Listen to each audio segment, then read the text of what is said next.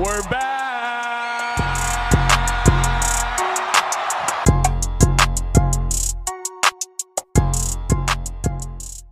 All right, week 2 of 2-minute previews is here. We are back with some quick picks and some quick previews. UAB at Miami is going to be this Thursday, September 10th at 7 o'clock p.m. Central Time. UAB is 1-0. Miami is 0-0. Miami is a 14-point favorite, and the over-under is 54.5. The matchup to watch for me is going to be quarterback D'Eriq King for Miami against UAB's defense.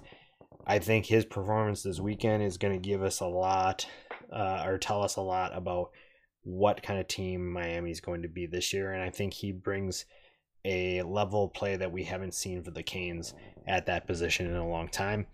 The key players for the game, quarterback Tyler Johnston for UAB and D'Eriq King for Miami. I think both those quarterbacks have a lot on their plate in terms of expectations, and how they play will determine how good both of their teams are going to be this year. Keys to the game for UAB is going to be contain D'Eriq King. This is a dual threat that can hurt you in many ways.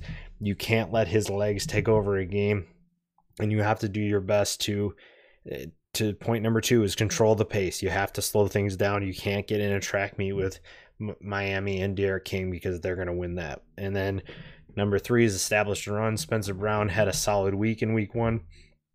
The UAB running game was solid against Central Arkansas, and they need to do that again against Miami. For Miami, it's just let King ball. Don't try to contain him and make him very rigid. Just let him play loose, and good things are going to happen. Number 2 is play with the swagger that Miami's known for. They haven't done that in a while. We obviously saw that a few years ago, but that came to crashing to a halt. They need to play like that for the entire season. And then the last one is force Tyler Johnston to win the game for UAB. If they can force him into some turnovers, they're going to get King the ball back, and that is going to do wonders for this team. It's going to put UAB out of the game really quick, and I think that happens. So my prediction is going to be Miami 49, UAB 10.